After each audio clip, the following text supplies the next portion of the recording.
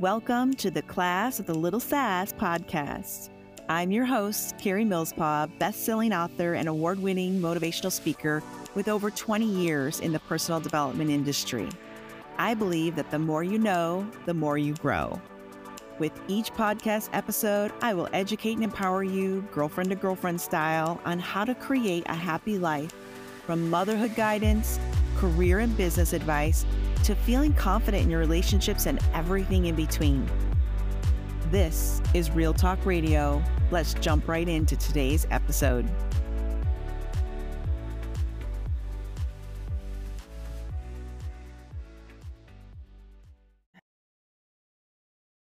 Hey there, super happy you could join me today. Today we are going to talk about a topic that is near and dear to my heart. In fact, it's what inspired me to write my very first book, Permission to Be Me, which was published back in 2016. So let's take a deep dive in. Am I an empath, or is that just a myth?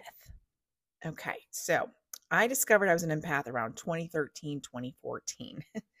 Sadly, I'd lived a lot of years before figuring myself out. So I want to shed as much light as I can for anyone in my listening audience that might be exploring this path or know somebody who is an empath. You know, it's just better to understand everyone overall, right? If you got that person in your life, it just seems a little more sensitive than the rest. This might explain a lot of things, okay? So let's just dive right in with a definition of what does it mean to be an empath.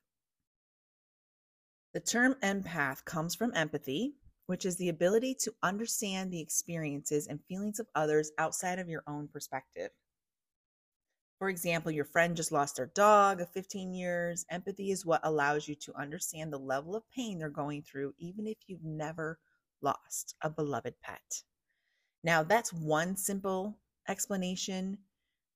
It's not to be confused with compassion or relatability, because most of us, let's be honest, we like to relate to others when they're telling us a story. We start digging around in our brains for a similar situation so we can relate, and then we can have that level of compassion and be that true friend, right? That is not the same thing. Empathy and being an empath is night and day different than just being a kind soul that's listening to their friend tell a story. Now, there is also another classification called HSP, and that stands for highly sensitive person. That is another category altogether, but again, should not be confused as being an empath. Now, there's a couple things. When you go deep diving on Google, you're going to find a lot of things. And I thought of you ahead of time.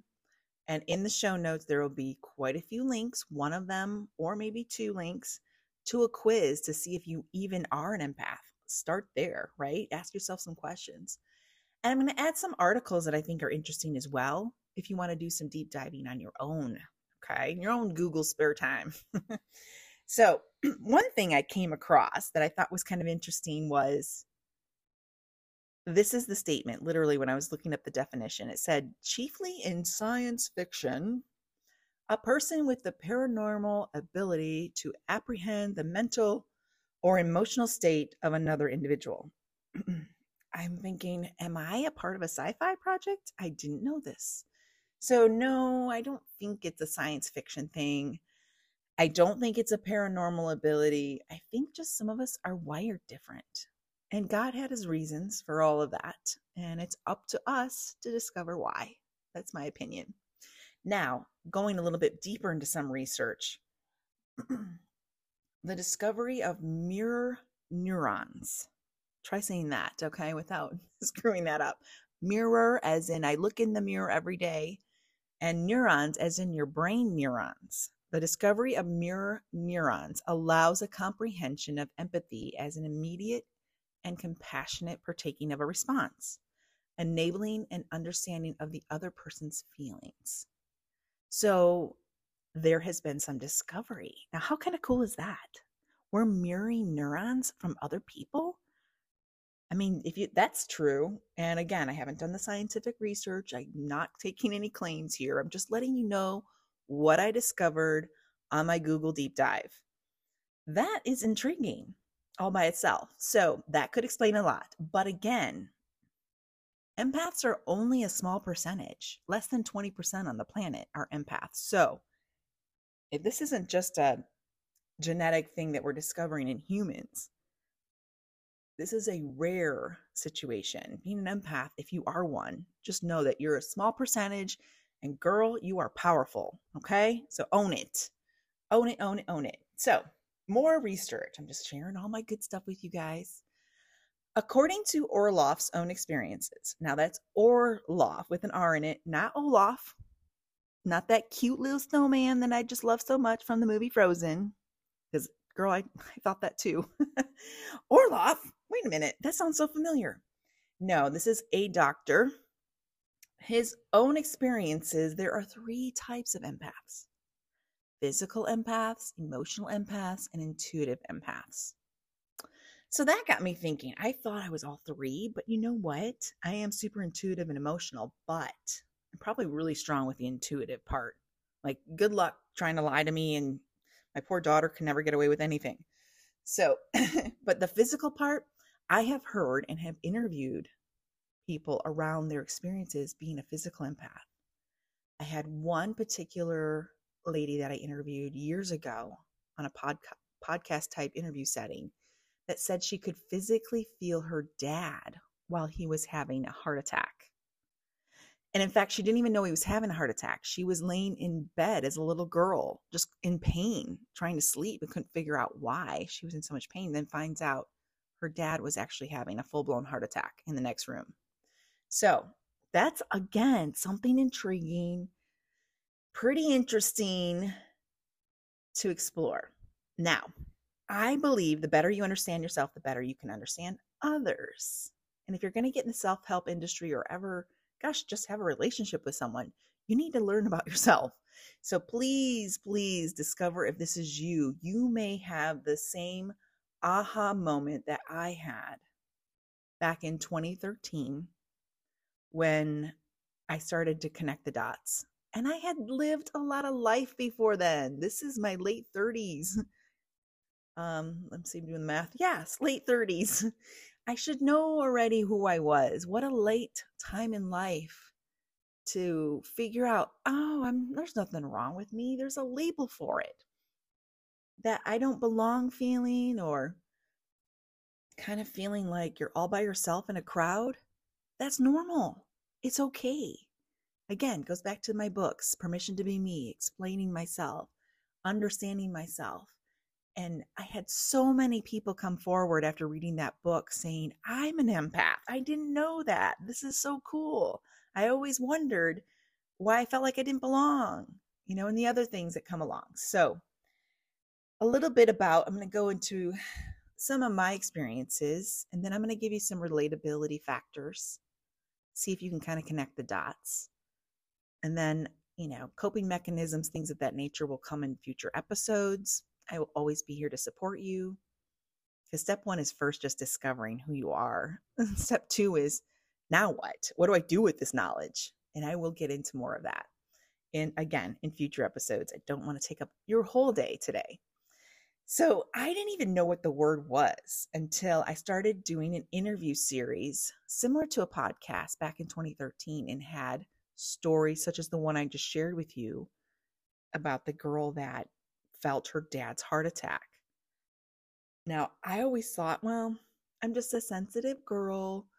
As a little girl, I had, what little girl doesn't idolize their father? I still do to this day, and I'm 48 years old. But I was a sensitive child. You can ask any of my siblings. My dad would just look at me wrong, and the big crocodile tears would come down my face, and that's all I needed. I'm never doing that again, whatever it was.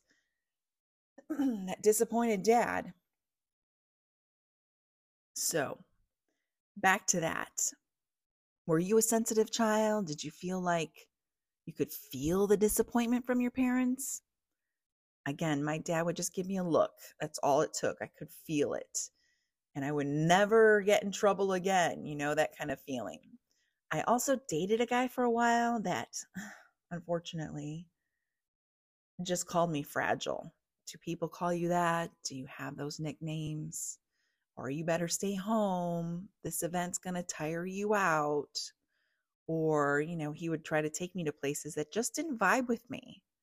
Negative energy, a lot of partying going on. I don't want to be in an environment where everyone's drunk and acting like fools, saying things they wouldn't normally say, ridiculing each other, a lot of disrespect, not the best energy. So when I would stop going or suggesting I not attend, he labeled me as fragile. I took it personal. It stung a little bit. I cared about this person and I cared about what he thought. But you know what? He's right. He was right. I didn't know that then. This was before my 2013 aha moment. Other things that started to show up that I kind of reflected back as I did some research again, because again, empaths just seem to know things. And we don't even know where that fact came from. I was working for a global business coaching company. I was one of their top recruiters. And I would just know when someone was going to buy. And it used to drive my direct management crazy because there was no script for that. There was no structure behind it. There was no spreadsheet that could back up my words. I just knew. I didn't even, I know they're buying. They're going to close. Not sure exactly when, but trust me on this. I've got this. And it goes back, and I could give you a million stories that would relate to that particular incident. I remember sitting in a conference room in one of my corporate jobs, and my coworker at the time next to me was really unusually quiet that day. I could feel her thinking about quitting. Now, when I say unusually quiet, I don't think you understand. Yes, it was a boardroom. This girl was loud, boisterous, a feisty redhead who had always a ton of things to say. She had a very outgoing personality. So for her to be unusually quiet during a conference meeting was already off. But I was sitting directly next to her, and I could feel her contemplating leaving the job. Now, right after that meeting, I opened up my email, and she had just given her 2-week notice. So that stuff like that happened to me over and over and over again. And I couldn't figure it out. I'm like, am I a psychic? And I thought, should I explore these gifts? And sister friend, that led me down a spiral of a spiritual tunnel that I will explain about in other episodes. But I don't want you to assume the same things that I did. You're not a witch. You're not some paranormal creature. You're not an alien. Some people might bite back on those words, but I don't care. You're not crazy. You're not weird. You have a special gift. Okay, so let me kind of go through some pros and cons of being an empath. Okay, pros. You can provide emotional support for others. Do you ever feel like people are coming to you all the time with their problems? No. I will share coping mechanisms in future episodes, but that could lead to more problems, right? Got to have healthy boundaries. Otherwise, everyone is showing up. It's kind of like that Peanuts gang. You see Lucy sitting there, in her booth for 5 cents, psychological help or something, or the counselor's in. I can't remember. That's what I think of. Like, no, I don't need a line on my lawn of people lining up to come tell me their problems. But it could be a pro. Maybe that's why some of your friends find you so, and important in their life. They cherish you.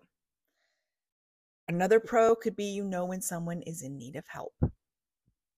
Comes in handy when you've got little kids, when you're a mama. Another pro, you can tell if someone will be good for you. Like, is this a good relationship or not? I use my empath radar all the time. Friends, boyfriends, doesn't matter, anything. Do I belong here? Clients. You got that spidey sense that's going, no, back away, disappear. Slowly disappear. So some of the cons, you may often feel emotionally drained. You might find it hard to find time for yourself. And another con would be your ability to read others may feel invasive to some. I've had some men in my life exit quickly because they know, one, they can't lie, I'll feel it. Two, I might be reading too much into what they're not saying, just kind of feeling and knowing. Can't date a cheater because you're going to know. So it might feel invasive to some like that, or trying to get away with murder. So let me go through some fun little things here I've got listed as well.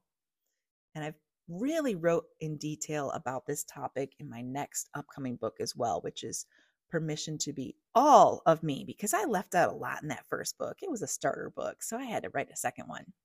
And that one's almost finished and ready to be published. So, Jeff Foxworthy, Mr. You Just Might Be a Redneck comedian. Well, I kind of stole his little joke telling, you might be a redneck kind of vibe with this next little step that I want to share with you. Here are some signs that you might be an empath. You feel very drained when you're out in public or in a big crowd. If shopping malls or busy grocery stores overwhelm you and you feel exhausted by the time you get home, you just might be an empath. My daughter, you could set a timer. She loves to shop. That girl works in retail. But you can see it in her face when she's done. She's done. It's like instant yawn. The eyes glaze over. She don't care anymore. Get me out of here, Mom. So she's definitely a sensitive soul too. Here's another sign. You always cry when you watch movies or TV shows that have emotional scenes. And I'm not talking about a few tears trickling down your face. I'm talking about the ugly cry, like it happened to you. You could feel it. If so, you just might be an empath. How about another one? Your boss changes your workstation to a new location on the other side of the office, and you never had issues before, but now you're stuck next to sitting by this very negative person, and all of a sudden you're feeling very gloomy every day. You just might be an empath. If you suddenly feel a negative energy shift in the room as someone approaches that doesn't have good intentions, you know what I'm saying? Your vibe shows up before you do. Oh, body language or not, you can feel it. You just might be an empath. And lastly, if you start to experience the same physical problems as the person you're spending a lot of time with, you just might be an empath, okay? Any of these kind of spark some interest in you, kind of thinking out loud. Some of that sounds familiar, Karie. Maybe I am one. I need to go to that little link you got at the bottom with the quiz and check out and see if I am one. Now, back to the myth side. I'm hoping to debunk the myth side as we do more and more research on uncovering what an empath is, how to cope as an empath. Is it a superpower or is it a curse? Trust me, I've gone around and around with that one. I have struggled with, do I just want to isolate myself all the time? Is that the solution? Because I don't want to feel the negativity. I don't want to feel the evil that's out there. I don't want to feel other people's problems. But at the same time, if I walk into a positive situation, such as church or a wonderful concert, or there's so many people are all happy and praising God together, that's like 50 times better for an empath. We're like on a high for days after that. Our bucket is full. But on the opposite side of that, you're going to feel the negativity and it's going to carry you too with this opposite situation. So some things to think about. So 4 popular myths, I want to share these with you, and misconceptions about being an empath. Again, I want to debunk this as a bad thing. Myth number 1, empaths are self-absorbed. No. Self-absorbed? We're always helping everybody. Are you kidding me? We're the opposite of self-absorbed. In fact, we should be more self-absorbed. That's how I feel anyway. I feel like I'm solving everybody else's problems all the time. I need to focus on me for once. The truth is, we often focus more on others than ourselves. So think about that if you come across. We are very moody and quiet at times. Maybe we're excessively absorbed in thinking too much, trying to sort things, what we're feeling, the energy that we're receiving. Maybe it's like an encounter we just had with someone, and we're just still trying to process all of it. Doesn't mean we're self-absorbed. Myth number 2, empaths are mentally ill. Well, there's some truth to this, and it could be misinterpreted truth, though. We are magnets of negative energy. This often creates psychological disbalance within us. So, unfortunately, people are attracted to us that need mental help.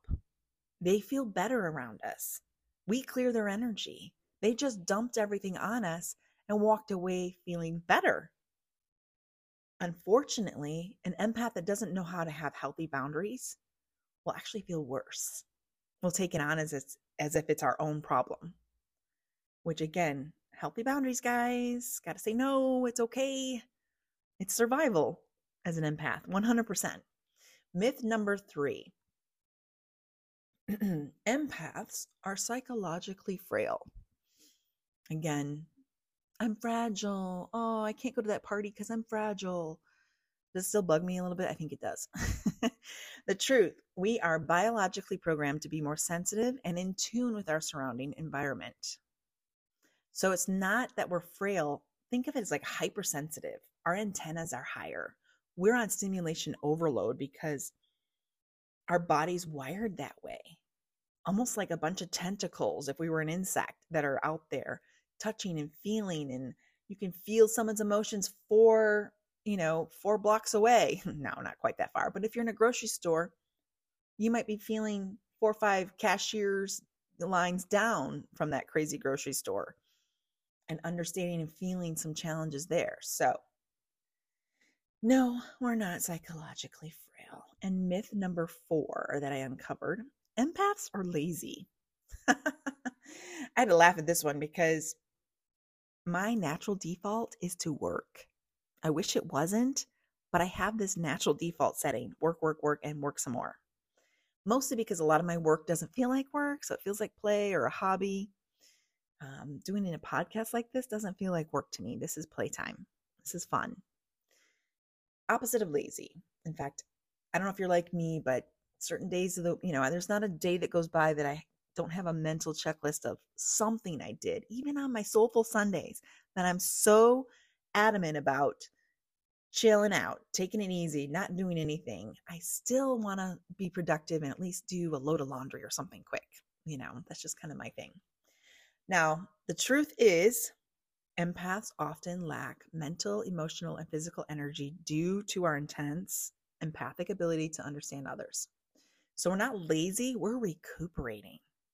I love social time, but I'm socially selective for one reason and one reason alone. I need to recover. I don't know how else to explain it. I can do one day with girlfriends or have an outing event, and then the next day I need to recover. Then I'm back at it again. I can do maybe 2 days in a row. That's pushing it. 3 days, you're going to get just kind of a version of me, not my best version, the sleepy version by day 3. So unfortunately, because of that, we can have, as empaths, can have chronic fatigue syndrome. We can have other physical issues like headaches, insomnia, fibromyalgia.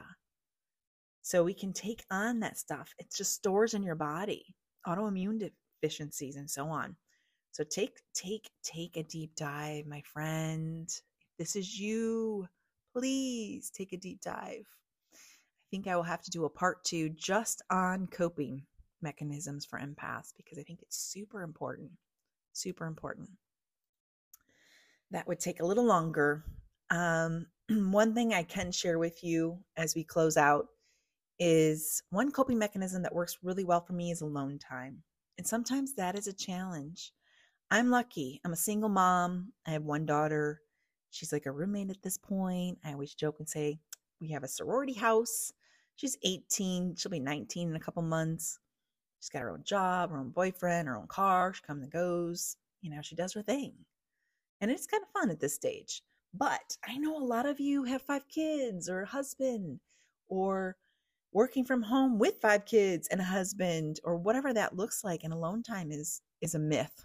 Speaking of myths, it's never happening. Alone time is one of those pipe dreams you wish about and you're putting it on your Christmas list, right? Or something you want for your birthday or Mother's Day. It's so important. Please make this a priority. Please put this at the top of your list. You need alone time, my friend, and I'll tell you why.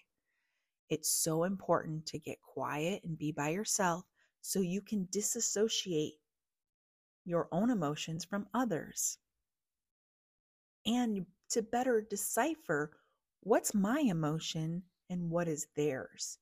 It's super easy for us to get consumed with the powerful emotions of others around us. If my daughter's anxious, I'm anxious.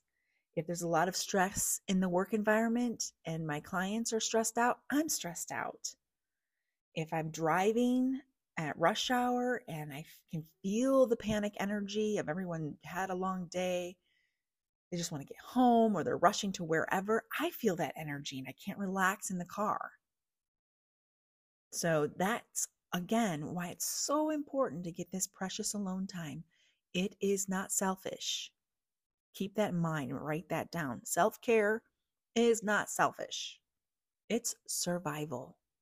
Because when you take your time to fill yourself up, you can now pour from a full cup into others versus an empty cup.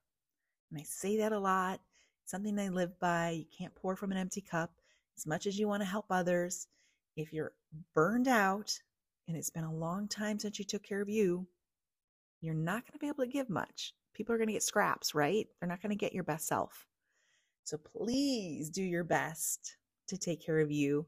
And I promise in future episodes, I will go deeper into coping mechanisms, healthy boundaries, and how to really tap into this superpower that you have as an empath.